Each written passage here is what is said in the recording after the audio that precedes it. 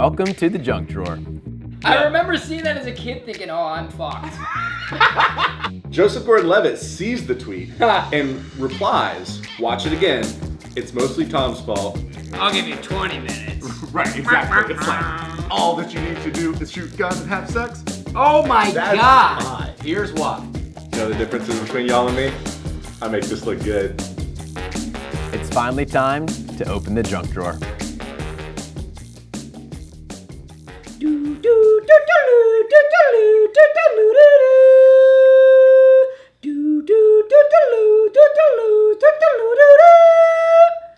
Hello, listeners. That is a spoiler for today's episode of the Junk Drawer, episode 4, Quattro for our Italian listeners.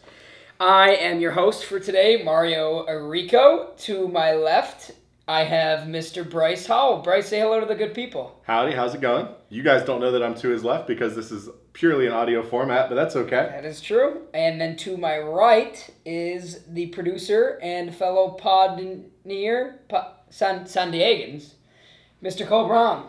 Hey there, I am to his right, and I'll fix the audio in such a way that I only come out of your right speaker, so in that way you will think that I'm also to your right. You brilliant son of a bitch. Well, let's keep it PG. Okay, well, today's movie, just a classic. Tom Hanson, greeting card writer and hopeless romantic, is caught completely off guard when his girlfriend, Summer, suddenly dumps him. He reflects on their 500 days together to try to figure out where their love affair went sour, and in doing so, Tom rediscovers his true passion in life. That's right, everyone. I'm talking about 500 Days of Summer. It is the first romantic comedy that we are doing in the podcast.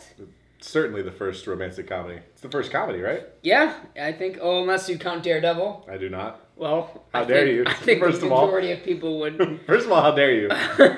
But yes, 500 Days of Summer, PG-13 film, came out in the summer of 2009. It is directed by Mark Webb, who has become kind of infamous for his role in directing the ill-fated Andrew Garfield Amazing Spider-Man movies. But yes, 500 Days of Summer. It stars Joseph Gordon-Levitt and Zooey Deschanel. And it was just a delightful little flick. So jumping in to this podcast, our first category for the afternoon, night, morning, whenever you're listening to this, is the ratings. Guys, what do you think about the movie? What'd you give it? So, I don't normally like romantic comedies in general. How dare you? Just across the board, not a personal favorite genre. Okay. And so, as I was thinking of a rating, I was like, is this too high? Because my number was 90. And I was like, that's really high. On a scale of 0 to 100, 90 is high. But I think it's a really good movie. It hits this perfect place in romantic comedies, and we might talk about this more later, where it's not like older romantic comedies that I don't like because it's not saccharine like they are, like, oh, sweet, nice ending.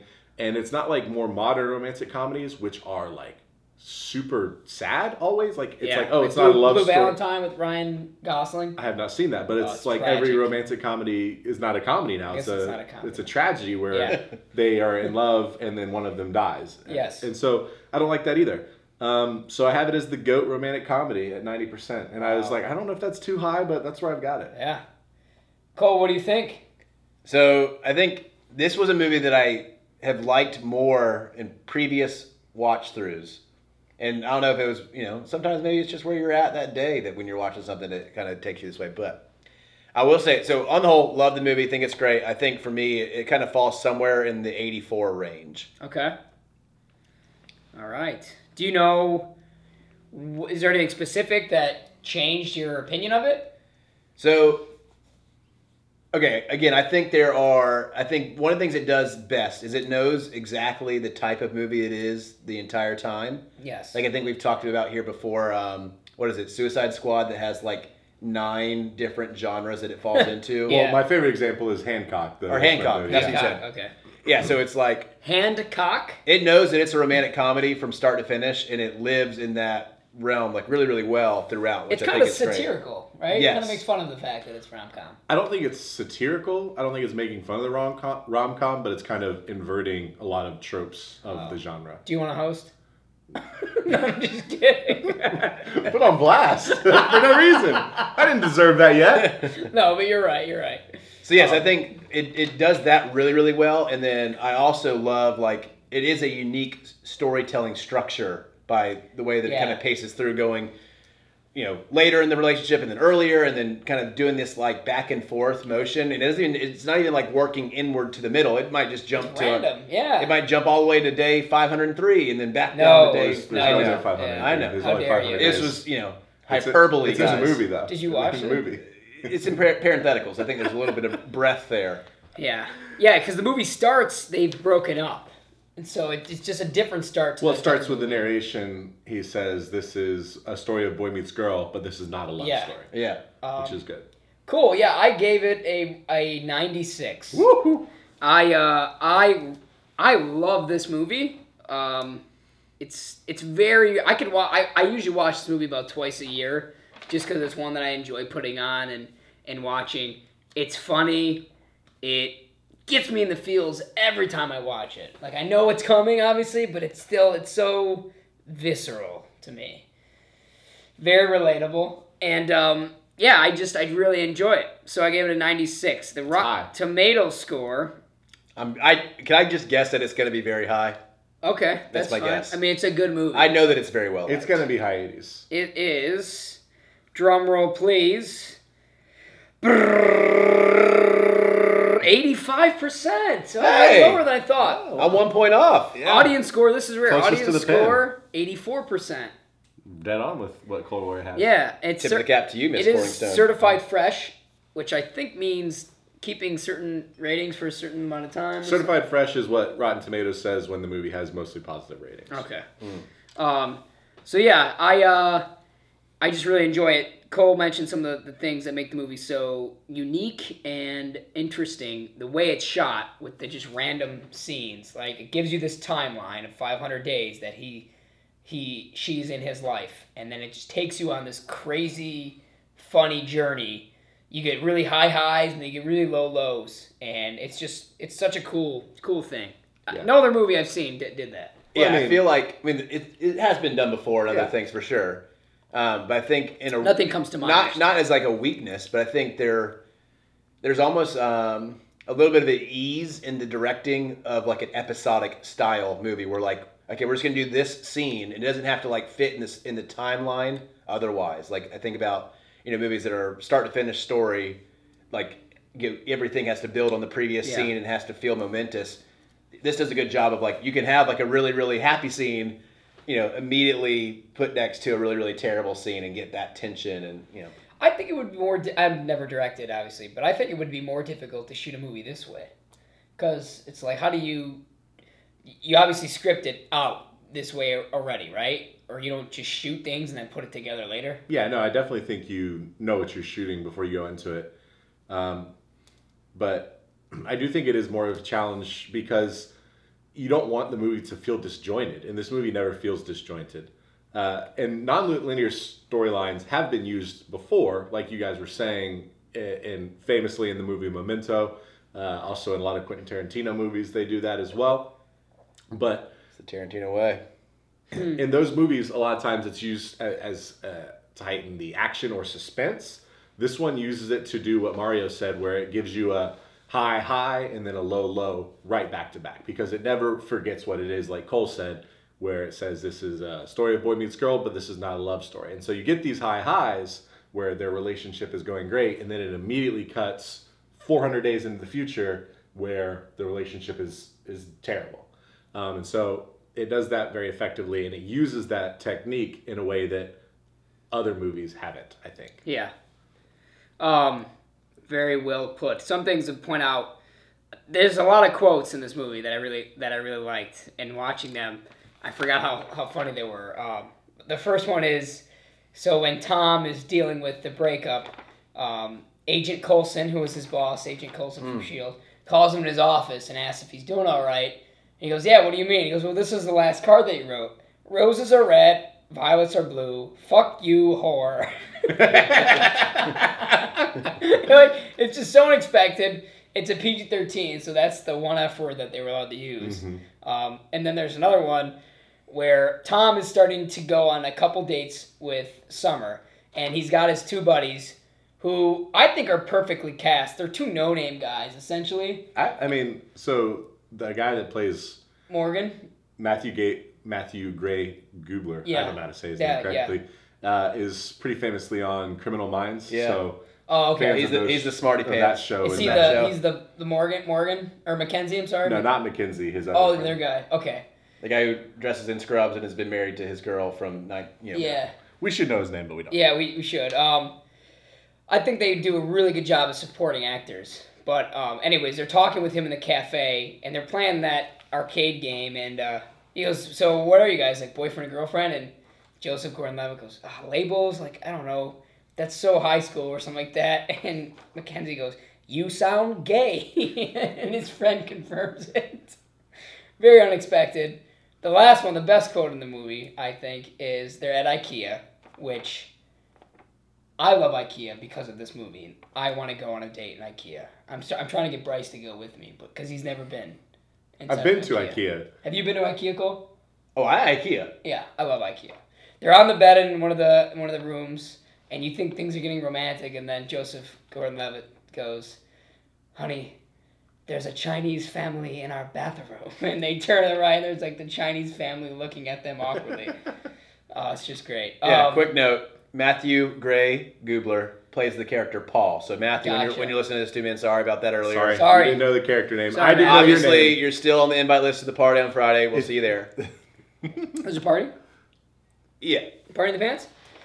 One thing I like to do is, I couldn't really find any casting what-ifs, but I like to say, if we had to recast it in 2009, who would you guys cast for, let's do Tom, Summer, and then the friends Mackenzie and Paul. Ooh, okay. I hadn't thought of a Mackenzie and Paul, but I knew we were going to do a recast, and so I came up with a pretty decent brainstorm. First of all, we can just preface by saying that it's an excellently cast movie, and For sure. Joseph Gordon-Levitt and Zooey Deschanel are very good in their roles, and it would be difficult to replace them. So I don't know if my cast is better than them, but it's a different movie, and I think I still like it. For Summer, of Kirsten Dunst, which I'm into, because she basically plays a similar character to Summer when she is Mary Jane Watson in the first Spider-Man trilogy. And then for Tom, you need someone who is like... Tobey Maguire? No. We'll just redo Spider-Man. Yeah. You need somebody who is objectively handsome, but also you can believe that he isn't like confident in himself. So you can't cast somebody who's like... I could play him. A Brad Pitt who like... There's no way this guy doubts himself. He's the most beautiful man on the planet. James Franco doesn't really work there. Right, James Franco doesn't work. James Franco doesn't have an ounce of self-doubt in him. Buscemi. I like Adrian Brody as the Tom character. That is good. I think he's a little old. In 2009, is he a little I think old? so. I was trying to think how old was he in 2009, but I think couldn't he's really in his remember. late 30s. Okay. Well, Early, I think he's in his 40s now. Okay. He looks the part, but I mean, that would be, I think that's a great choice. Thanks. Yeah. Could you, off the top of the head, the friends, or we'll come back to you on that if you I think another character who could play the Mackenzie character is Danny Masterson, who is Hyde from that 70s show. He could be fun there. That's a great cast. What about Paul? You could do Zach Braff from Scrubs, JD from Scrubs. Yeah, because he wears scrubs. That's why I made the connection. Cole?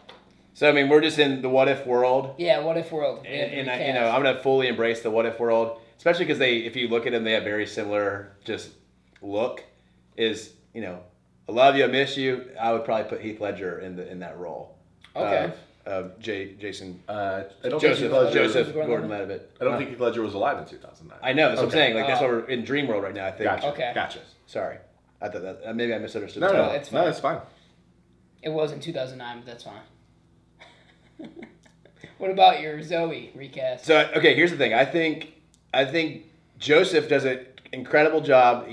I'm not like upset with his portrayal of the character, but I think Zoe is less replaceable than he is. Like, she does her role in the movie, the character she's supposed to be like perfectly. Okay. Not that he doesn't do a really great job. I just think she's much more difficult to like find somebody else for. Okay. So I'm trying to think of who it is. I think a very similar character, and so it'd almost be kind of at the risk a little cookie cutter maybe, is I'm forgetting the actress name, but from Eternal Sunshine of the Spotless Mind. Kate Winslet. Kate Winslet plays a very similar like pixie character. In that movie. In that movie, that, you know, she could probably just as easily step into this movie and play kind of that wild card type, you know, character.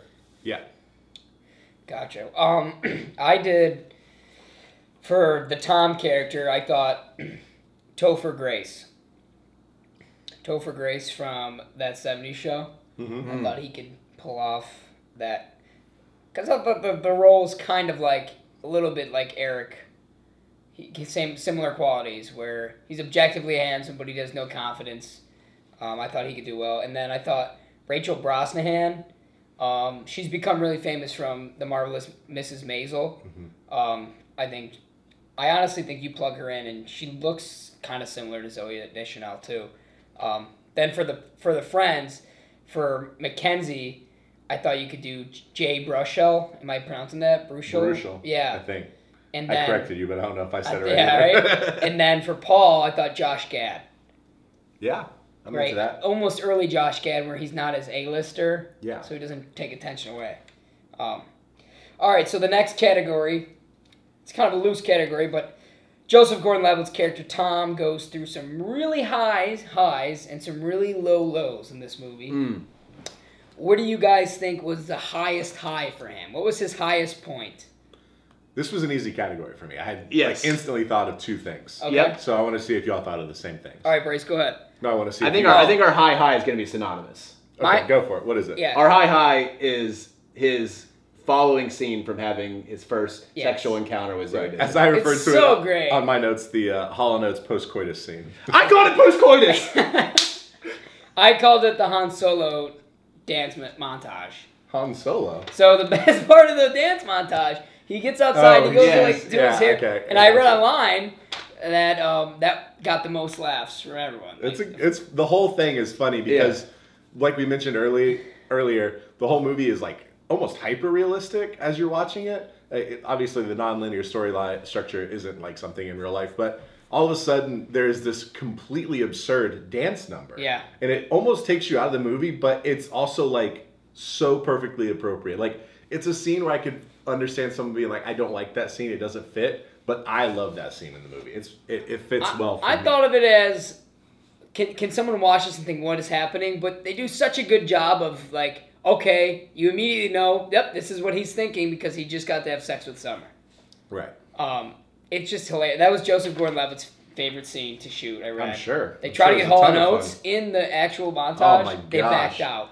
That would have put it over the top. What put it over the top for me was a little cartoon bird. The cartoon bird, which is like, it is them like winking at you when they put the cartoon Yeah. bird. And they're like, yes, we know this is the most Yeah. absurd part of the movie. And that's, I mean, maybe it's kind of backing up a little bit, but that's one of the things they do really well too, is they do these several times throughout the movie, is if you've watched a lot of just romantic movies in general, they do a lot of wink twos in like style to like other previous romantic movies. Like there's a portion where they kind of have these one-off monologue or one-off interviews with some of the characters talking about their love life or their impression of love. I really like that. And that's very When Harry Met Sally. If you've ever seen that movie, they do that Haven't exact seen it same yet. style. Well, I think cutaways. a lot of not, because the diner where they have pancakes it reminded me of When Harry Met Sally. Yeah. I don't know if it's exactly the same diner, but But yeah, so definitely highest high is him post-coitus. Hall & Oates. Hall & Oates. Hall & Oates. So then, in the alternative, he goes through some very low lows. And every time I watch my scene, it kills me. Your scene. I know you're seeing. The scene that I'm going to choose. I think we're all going to agree on this one as well. All right, go ahead. Tell me what you got. Mine is it's a split screen, Yep. Yes. reality versus what he wants We're to have. synonymous on both. God, when he sees that she's engaged, what makes it worse is the buildup. They go to this wedding. She doesn't tell him she's engaged or she's seeing someone seriously. They dance. She invites him to this party. You're thinking, oh my God, they're gonna get back together. And then oh God, she's engaged. She's at this party. She kind of throws him under the bus too, and she's like, he could be a really good architect. Yeah, that comment was a bit over the line for me also. But that scene is really great in what it does. And it is definitely his lowest low. Obviously, this girl that he is still very much in love with, he just finds out is engaged to someone else. And the reason they broke up was she didn't want to be serious and he wanted to be serious. Yeah. And it's been like a couple weeks. So that's a tough hit for him. But the way they film it too, again, is kind of putting on screen one of the themes of the movie of expectation versus reality, right? That's what we've all done that, right? We've all gone, well, we've all liked a girl. I could assume that you guys have been in this situation where you have, what you expect to happen, the best outcome, and then it doesn't happen that way. Right. Yeah, Bryce used the term earlier of hyper-realistic. And I think that's like what the movie does the best of like any romantic movie I've ever seen, where like it sets up these scenes and these dialogues and these interactions that are like, oh, I had this exact experience, or something similar enough that like it doesn't feel like a fake story. It feels like, gosh, that is exactly how it would go down. And so, like, I think the expectations versus reality scene where he's going to the party is like, I wrote it down as I think it's probably the best scene in the entire movie. Not to say that other scenes aren't great, but just like it's shot so well. It's like exactly what happens when we like in a relationship, and just what we hope to be true far exceeds what's actually happening in front of us, and kind of that letdown. And it's rough. It really it hurts watching it. Very personal. Watching it the first time was like painful. It got me. High school girl. That's another great little thing. They put a real person on. It's a real thing. Best friend, too good of friends, finally go on a date. Whoa. Thought it was going to be the best thing. Oh, we're getting into it. We're getting into we it. don't have to Thought it was get gonna into be it on the not pod. giving too many details. Thought it was going to be the best thing, and then it hit with this. Fast forward, you are starring in your expectations versus reality Exactly. movie. But yeah, no, I think, and again, like one of the things I referenced at the very beginning is I think the music in this movie is soundtrack's absolutely phenomenal. perfect. There's not a single song that's done poorly or at bad time. And like, again, that scene and the song in that scene, if you listen to it, it's is so good. strong. It's like this like kind of French accented singer. Dude, exactly. And like right then, right as he's walking down leaving, it like the lyric is like something to the effect of like, I am the hero, you can't save me. And I'm just like, he can't be saved. And then he walks down the street and it like turns into shadow. Yeah. Does the architecture thing. Gets me, I cried. Honorable mention. Great scene though. The karaoke scene is really fun to watch. Mm-hmm. His karaoke performance is really good. And then Mackenzie singing Proud to be an American. He can't keep up with it. He plays a good drunk. Oh, I think there's a dialogue there too. And he goes, do you have a boyfriend? She goes, no. And then he like immediately says like a robot, are you a lesbian? Like I just... Yeah, he does. Oh, man. He definitely plays the drunk guy well in that, Yeah. where it's like he's not even listening to her response before he's asking Yeah. the next question, which is very drunk person. All right, well, cool that we all agreed Yeah. on those. I'm glad. So the next carry is one thing you have to change with the movie. For me, it was tough because I think I only gave it a 96% because it was short. It was an hour 37 minutes. I'm like, I want it to be a little longer. It feels longer. For one thing you have to change, Cole, what would you have? What would you change? I mean, this is just me being like overly naive, but I think part of the reason why maybe my points dropped a little bit is because rewatching the movie, I just get madder at like his pain and like more sad for him. Yeah. And obviously, like it ends in a positive space where like she wasn't right for him. She We'll found get some. to that. I know. Yeah. He, everybody's getting something better, but it's like Why did he stay in it? Yeah. Yeah. But I think the one thing I would change is like it would be a way worse movie, but I would just make it so that they end up together. That's a way worse movie. Yeah. But they're happy about it. Like they both find joy in it. Yeah. Okay. Again, a way worse movie, but Well, I have less tears. we can go back to another theme of the movie that it's a fundamental misreading of the movie The Graduate there. I would change.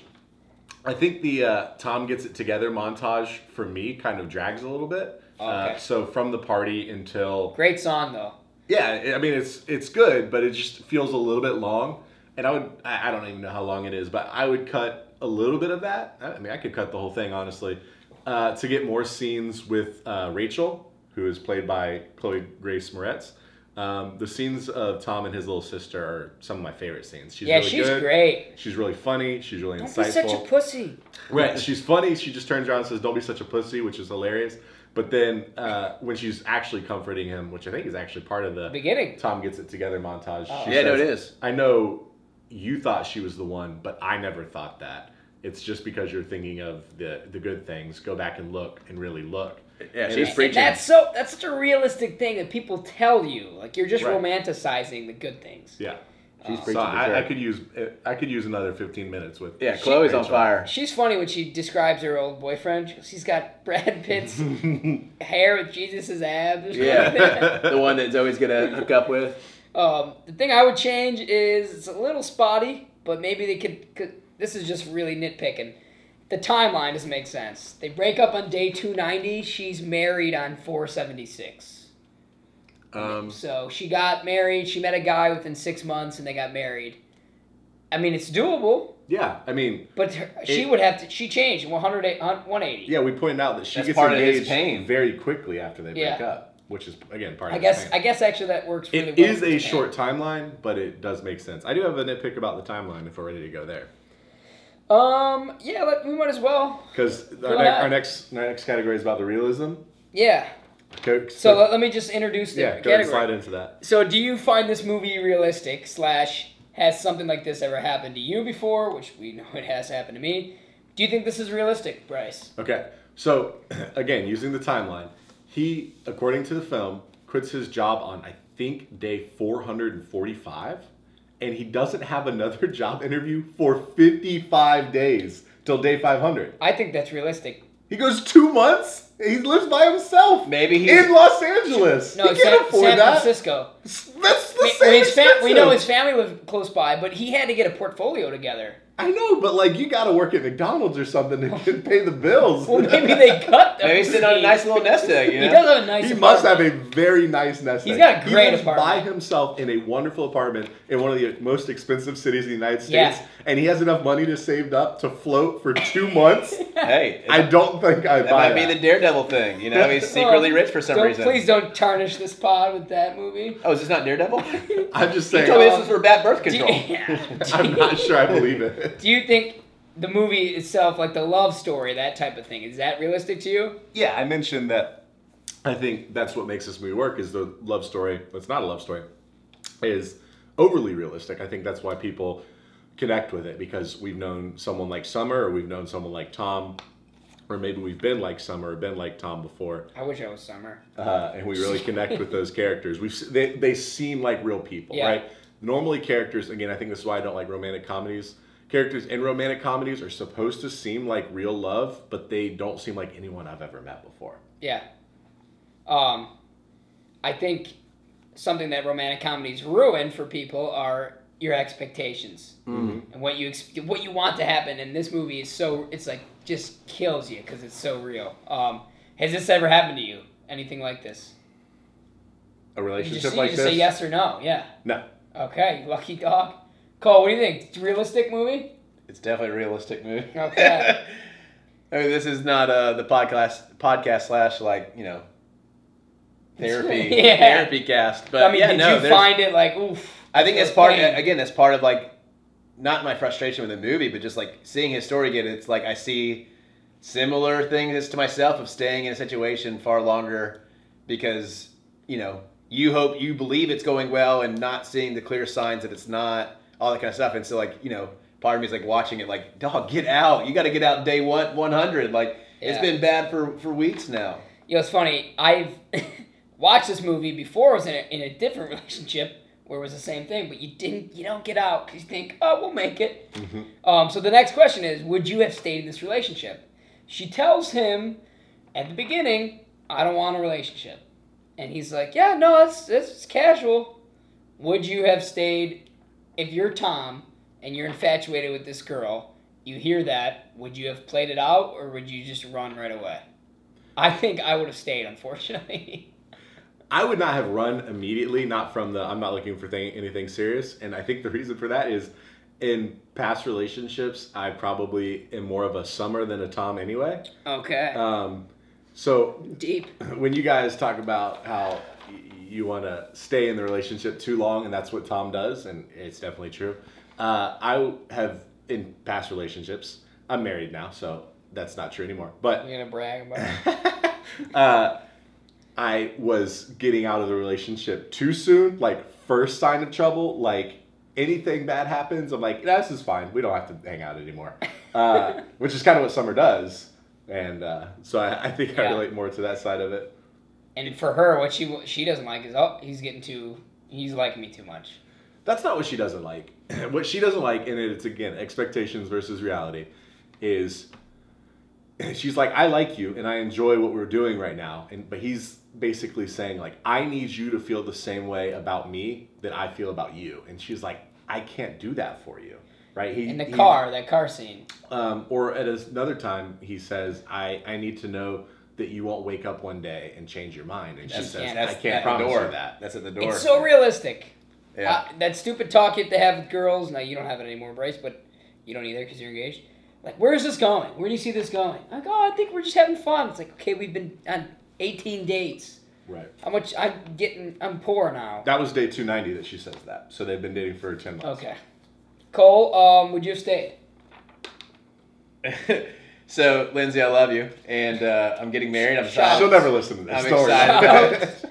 But man, Playing this at the wedding. I have a bad track record. It peaked in the sense of it being terrible, the worst in high school. Where What event?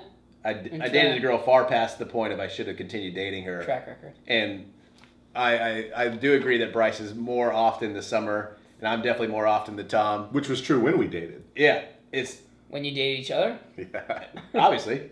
But no, it's funny because there's been times, Bryce and I have been friends for a while, where I would seek his advice on kind of how I should approach this relationship. And he's always like, get out. Yeah, so often his advice would just be like, yeah, you just don't talk to them anymore. You just cut all ties. That's it. Cut I'm him like, off. well, how do you do that? He's like, oh, like so-and-so and I haven't talked for months. I was like, what do you mean? He's like, She thinks we're still dating. Delete the number, dog. Which reminds me, I owe him a 2-month anniversary. Dang it. Yeah. But no, like I think where I'm at now, mature-wise, like, yes, I could step out of that relationship. But if I rewind to Cole Brown in, high school, Yeah. no chance. I'm completely sucked in, trying to do anything to win her over. I think I'd still stay in it, unfortunately. 2019 Mario. All right, so the next category, which scene sells the movie? If you have to show one scene to convince someone to watch/buy the Blu-ray, or you're pitching it to the execs, what do you show them? And you can't show them the dance scene, because I think we would all show them. I would not pick the dance scene. Oh, I'd cool. pick a different scene. All right, Bryce, what would you show them? So, I'm not 100% sure this is the right answer because it is at the end of the movie, and so it would spoil a great number of things in the movie. That's fine.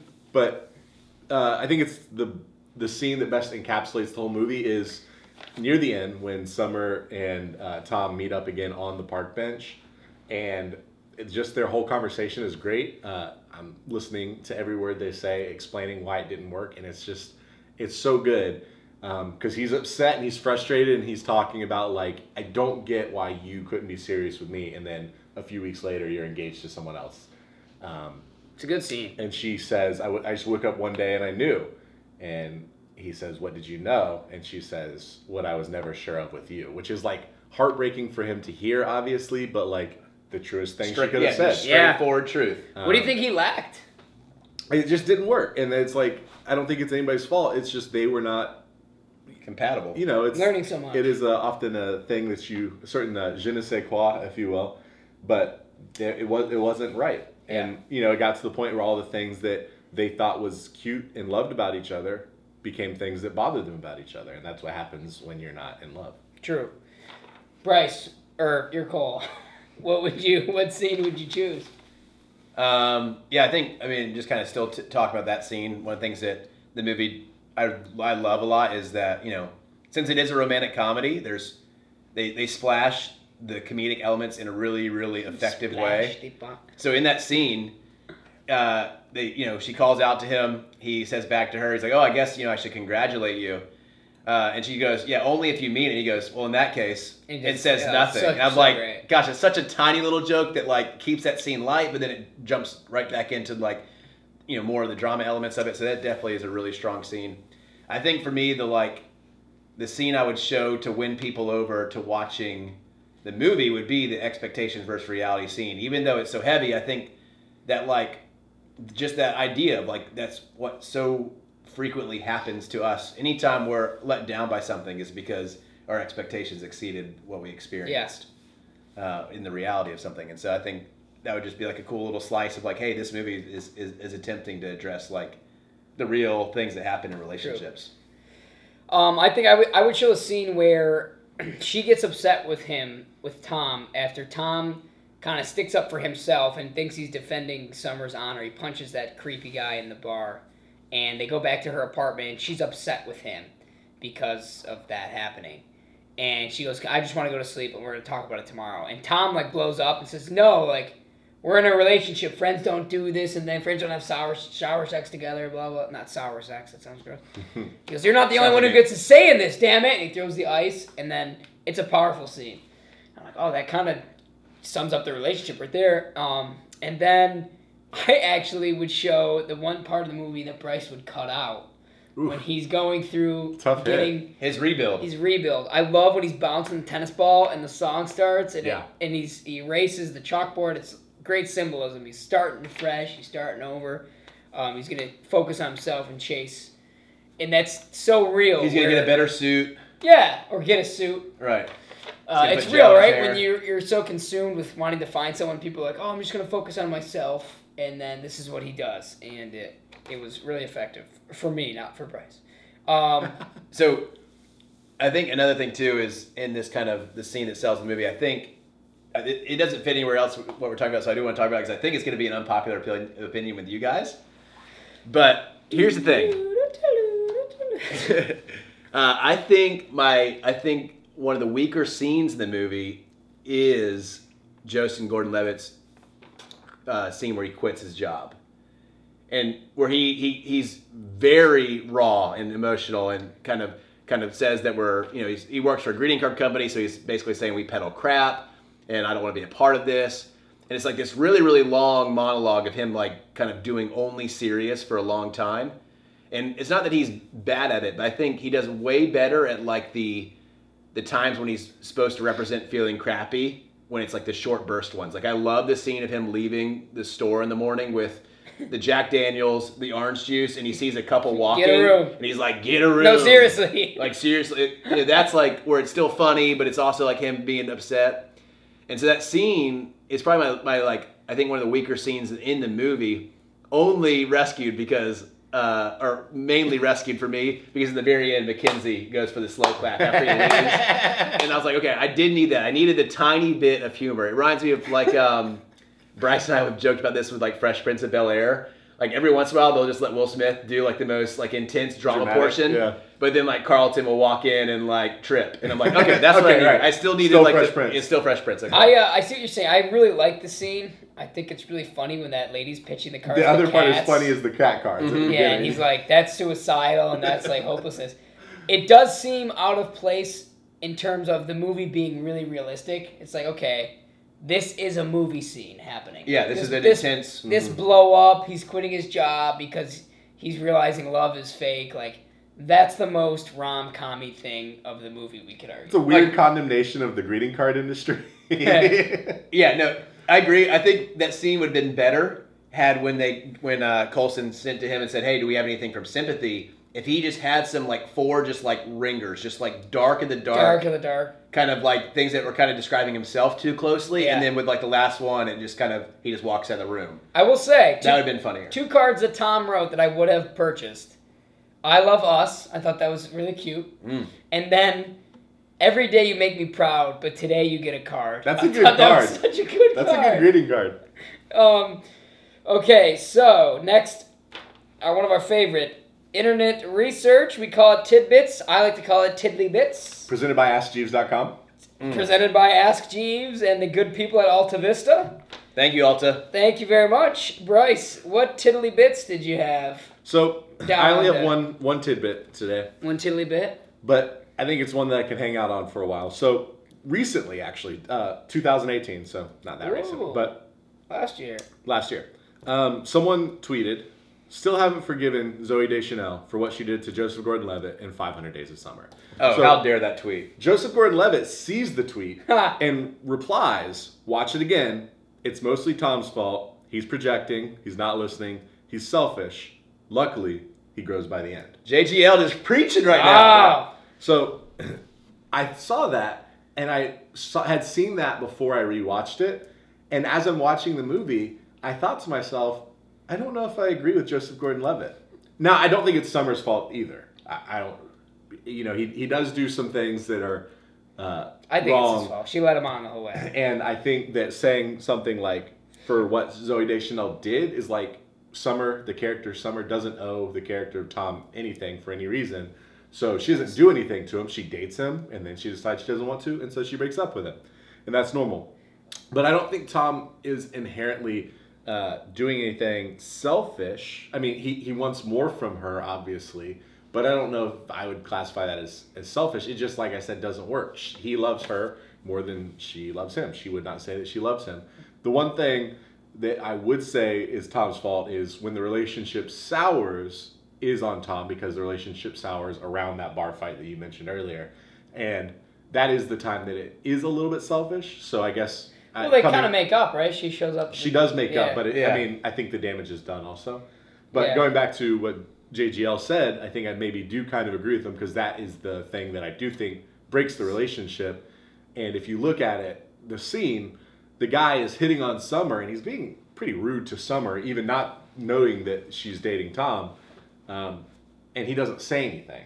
And he doesn't speak up, and he doesn't get upset until the guy starts talking about him. Yeah. So he says some stuff to her, like, come on, why don't let me buy you a drink? Like, what are you doing? He's being way too aggressive. Tom should say something then. He doesn't. She's like, seriously, leave us alone.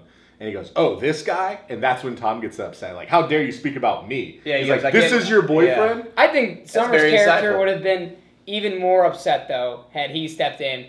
At the time, I'm thinking Tom's like, okay, she's handling herself fine. Right, and she was. And then he's having a lack of confidence issue. Right, that's what I'm saying. Like, the thing And that that's one of makes the relationship turn is he doesn't get upset until lack of confidence. He is insulted, not when she's I think insulted. also when you rewatch it, Summer, this is going a little off, but Summer can tell Tom's lack of confidence where he puts her on a pedestal and he doesn't think the whole time he's thinking, I'm not good enough for her, kind of thing. And, like, that probably bothers him. However, I disagree with Joseph Gordon-Levitt, even though he played the character. She leads him on the entire movie. You can't just casually date someone and have aggressive sex and do, like, girlfriend things but never say that you're dating. Like, that scene encapsulates all of that when he says, we're in a relationship, you're not the only one who has a say in this. Like, Right. even at that point, she refuses to say they're anything but friends. Like, you can't take advantage of someone. Yeah, that's fine, break up with them, the relationship didn't work out, but the whole time that this is going on, she won't say, we're even together. Yeah, I don't think she's taking advantage of him, though. She's very upfront the whole time about what she's looking for, and maybe Well, I guess it's his own fault She then. considers it like a friends with benefits arrangement. I don't know. Exactly. Like he goes That's on that what it he is. goes on that setup date with a girl named Allison. She's cute as well. She's He pure, missed the pretty all that boat. kind of stuff, and he begins to vent his woes about how his time with Summer, and she goes, "Okay, let me get this straight though. She told you up front she didn't want to date. And she never cheated on you. She never treated on you. She never took advantage of you. And says all these things, and she's like, so, kind of, why are you this upset? Right. And then he, like, realizes that she's got him, and goes, I know what we should do, and then he gets drunk and Yeah. goes does karaoke. So, like, And she leaves. Yeah. I guess you're right. It was not you're right. I still disagree, but it was a friends with benefits situation. He just refused to see it that way. Right. To me, still on the same subject. The only part that I feel like is, Summer's character is 100% in the wrong is the quote unquote casual dance at the wedding. Yeah. I agree Because with the that. conversation she has later in the movie with him when he says, well, why did you dance with me? Her response, she just shrugs and goes, because I wanted to. And it's like, at that point, she definitely was just being selfish. Like, she wanted to, that's fine. That's a fine motivation And to she have. invites him to the party. But, like, to know that all the feelings he has for you and just say, I want to, so I'll dance with you, is very selfish. Yeah. Well, and so, yeah, I agree with that as well. Because they're not just dancing. They're slow dancing to At Last. Yeah. Which is like, that's not a casual slow dance. Yeah, also hold the mic for my man, whoever was singing that song. That guy, Yeah, he was I gotta look up that guy, because that song is incredible in that movie. Too bad they didn't have the Dan band. Fucking give it to her, baby, nice and But yeah, slow. I agree with that, Cole. That's the only thing, but then I don't, not because it's unfair to Joseph Gordon-Levitt, I think it's unfair to the person that she is dating at the time and will be engaged to very shortly. Me. For her to be schmoozing again with the person that she True. has. I don't know. So Yeah. great tiddly bit, Bryce. You want me to go? I will go. So a lot of the bands, I didn't know this, a lot of the bands on the soundtrack actually broke up. Like Simon and Garfunkel, one of them, were one They of them. broke up before the movie came out, I think. The bands broke They up. used which them. is- Gotcha, they I used see, them I because understand. it was like, oh. I you're thought you were saying it was like the curse of being on no, 500 Days of no. Summer. Yeah, right after the movie They came broke up out, like Simon 30 years before Simon the movie said came out. goodbye. Oh, it's Alexia. So this Too bad one, for Funkel. Darn. this one is really interesting, and I had never thought about this, and I can't wait to tell you guys. So I'm going to tell you. Fans have a theory that the last park bench scene, where Tom and Summer are hand in hand, not hand in hand, they're at day 408, I believe, and like Bryce referenced it, or is it 408? One of those days, 437 something. Bryce referenced it. He's pretty much kind of getting his closure, and she's saying it didn't work out, yada yada yada. There's a theory that is just in his head. That is fake. He's just thinking that. He wanted it to end that way so he could have the closure that he needs, and that the last time that they actually see each other is at her party, which is day 408, and it ends on that horrible note, and he has to get his life together. What do you guys think? Do you think he actually conveniently runs into her right before his interview, or do you think he's just sitting there trying to get his headspace, and he just imagines this scenario so he can finally let her go? No, I think that, first of all, any fan theory that's like, oh, he's just imagining the scene usually is a little bit absurd for me. It's a cool idea. But I think she is too brutally honest for him Yeah. to have been imagining it. You can't tell yourself, quote, I found in someone else what I wasn't looking for in you. You don't think no one's that honest with themselves. that can't be him finally maturing and realizing this is why it didn't work out? This is what I have to overcome, this fear that I can't admit to myself? I think if I'm him and I'm imagining that scene, it speaks more like, he was hotter, so I got with him. Yeah, but think of the we got growth pregnant, his character's so- doing, right? Huh? Think of the growth his character is doing. He's finding himself in this whole extended Yeah. period of time. You don't think he could get to that conclusion? And I agree. I don't think it was a theory. I don't think it was fake. If he's grown that much, he doesn't have to imagine his ex-girlfriend, I don't think. Yeah. So that was cool. And then the last one I have is there's a flashback scene in the beginning where she is selling ice cream. She works in an ice cream parlor. And you could actually see Tom, Joseph Gordon-Levitt, is on the line. He's standing in line waiting to get ice cream. I never noticed. So next time I watch it, I'm gonna have to see that. I think, for me, a tiny one is, because I Googled it because I didn't know what it was, is when he's asking, when Paul's character, or the character Paul in the movie, who's played by our guy from Criminal Minds, I've already forgotten my boy's name again. Matthew something? Gray Goobler. Goobler. The Goobs. Goobs. Goobly doobly. Yeah, so Goobs is talking to him, and he's asking, he's like, wait, so you finally got with this girl that you've been, like, obsessing over, and he's talking about it? And he says, like, a series of things, and it's, like, almost like a Step Brother style, or not Step Brothers, a Wedding Crasher style, where he's, like, asking all those things. All those things, but he goes, did you get a hum job? And I Google, what is a hum job? Like, I don't know what this is. And then I only find out that basically they said that so that they didn't go to a rated R rating. They couldn't say blowjob. Wow. And so they go with just this fake phrase to, like, keep that. Although a hummer is a real thing. It's Yes. true. So when he says hum job, I'm That's like, what I was thinking of also. I was thinking hummer. I was like, whoa, that was really. Why did he jump from like whatever to hummer?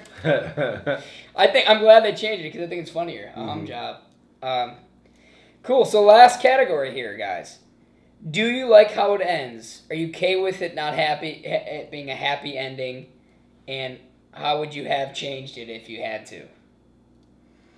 I personally just like sad endings anyway. Now, I say Really? that knowing that 30 minutes ago I said that I don't like that most romantic movies today have sad endings, but it seems like they're being unnecessarily tragic, and I'm not into that. But like, the sadness in this movie is realistic. It's making me sad just thinking about it. And so I like that that's real. Also, shouts out Minka Kelly at the end of the movie. So it's not the saddest ending, he has. Is that the actress's name? Yeah, Minka Kelly is the actress playing Autumn. She's the one who wanted to lose her virginity to Vincent Chase in Entourage. She's also in Friday Night Lights, Didn't see that one. the TV show. Oh, okay. I did see that one. Yeah. Do you think he gets with her? Do you think that's a happy ending, or do you think it's just a couple of dates and?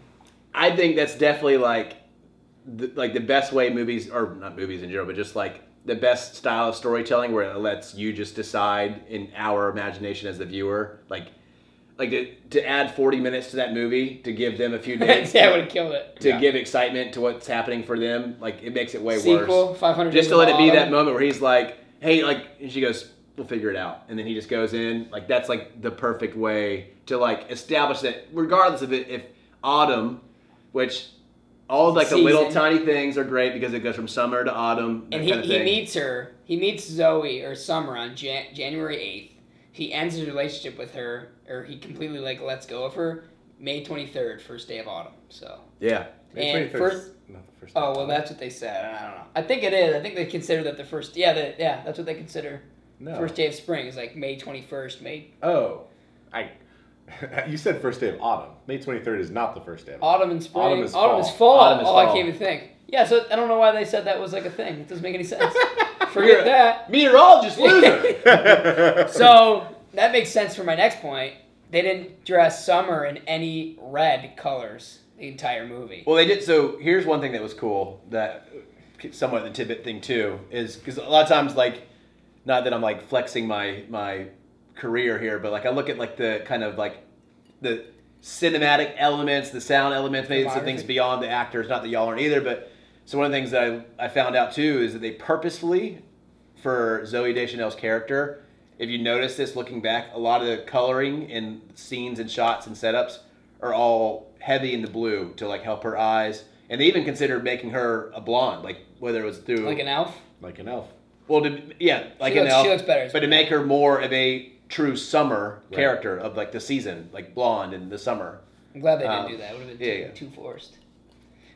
So, Cole, do you think would you have changed it? I know you said I wouldn't have wanted 40 more minutes, but do you think it ended fine? Yeah, I think it ends exactly how it should end. Cole did say the thing he would change would make it a happy ending, even though he knows it's the worst movie. Yeah, I mean, like they get together, yeah. But again, like I don't want that movie. Yeah. I think it's better, obviously, as it is. One thing, I agree. I think it ends perfectly. I think it ends the way the movie needed to end, as far as how the trajectory of how it was going. However, every time I watch it, they just do such a good job of you thinking it's gonna work up until that reality versus expectation scene. Mm-hmm. They're at the party, they're dancing. They have this really romantic dance, and then she invites him to this party, and you're like, oh my god, it's gonna work. So part of me every time is like, I wish it worked. Like I wish she what's that? Fondness or absence makes the heart grow, or fondness or whatever. You know what I'm saying? Absence makes the heart grow fonder. Fonder. That's Yeah. it. In Fondle. autumn, absence makes the heart fondle. Yeah. But it ended the way it needed to end, and I think him and Autumn, I think they hit it off.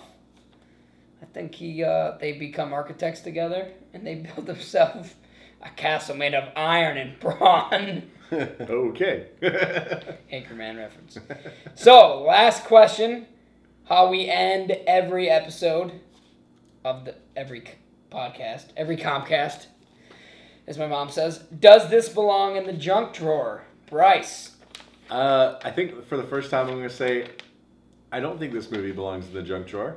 Number one, I don't know if I've ever seen it in my junk bin at Walmart/Target, so that tells me it doesn't. And just a lot of things about it don't feel like that kind of movie. It's an independent movie. It's not made by one of the major studios. It just doesn't really fit with the typical junk drawer style movie. Yeah, Cole, go ahead. I think it's funny because I think that it is for the same reason, or it should be for the same reason. So, like, the very first note I made about this movie, and this is not like a discredit to the movie, but it's just, like, very hipster. Like, the way it's shot, the music in it, like, the whole style of it. Like now it is. I don't think at the time it was. It was hipster then. You think so? It's like right up there with, like, The Life Aquatic. Like, those kind of movies where, like, it's like... Budapest Hotel. It's like 8 parts art, 3 parts story, and then, like, 2 parts, like, references that you don't understand. Ringo. So, like, whatever that adds up to. But, I just think, for me, that's why it can exist in the drunk drawer, because it's not like, this is not the movie that, like, Mike from Pike House, like, grew up watching or something like that. Definitely. I hate Mike. He's Like, I think this is, douche. like, it's enough of a kind of, more of a cult following that since it doesn't have, like, as much of a demand, that it kind of gets to live in the junk drawer. in its kind of obscurity. I am going to take that reasoning and disagree. I think it's for that reason why it's not in the junk drawer. Which is what I was saying. I think it's too much of an art house film. It's a beautiful movie, and it's really something that is like, I don't want to sound too overly dramatic here, but it's like an award-worthy type movie. It did win awards. Oh, it did? Or it was nominated for Golden Globes. Okay. Which, the Golden Globes, we can make a movie that gets nominated for Golden Globes, maybe, but, Settled out. But no, I just think it's just a little, it's too high on the totem pole to belong in the junk drawer. I think it's for sale right now. You can get a copy of it for $28.99. That's a joke. But, yeah, so thank you guys for going on this emotional roller coaster with us. Looking forward to the next one. Hopefully it's something a little happier.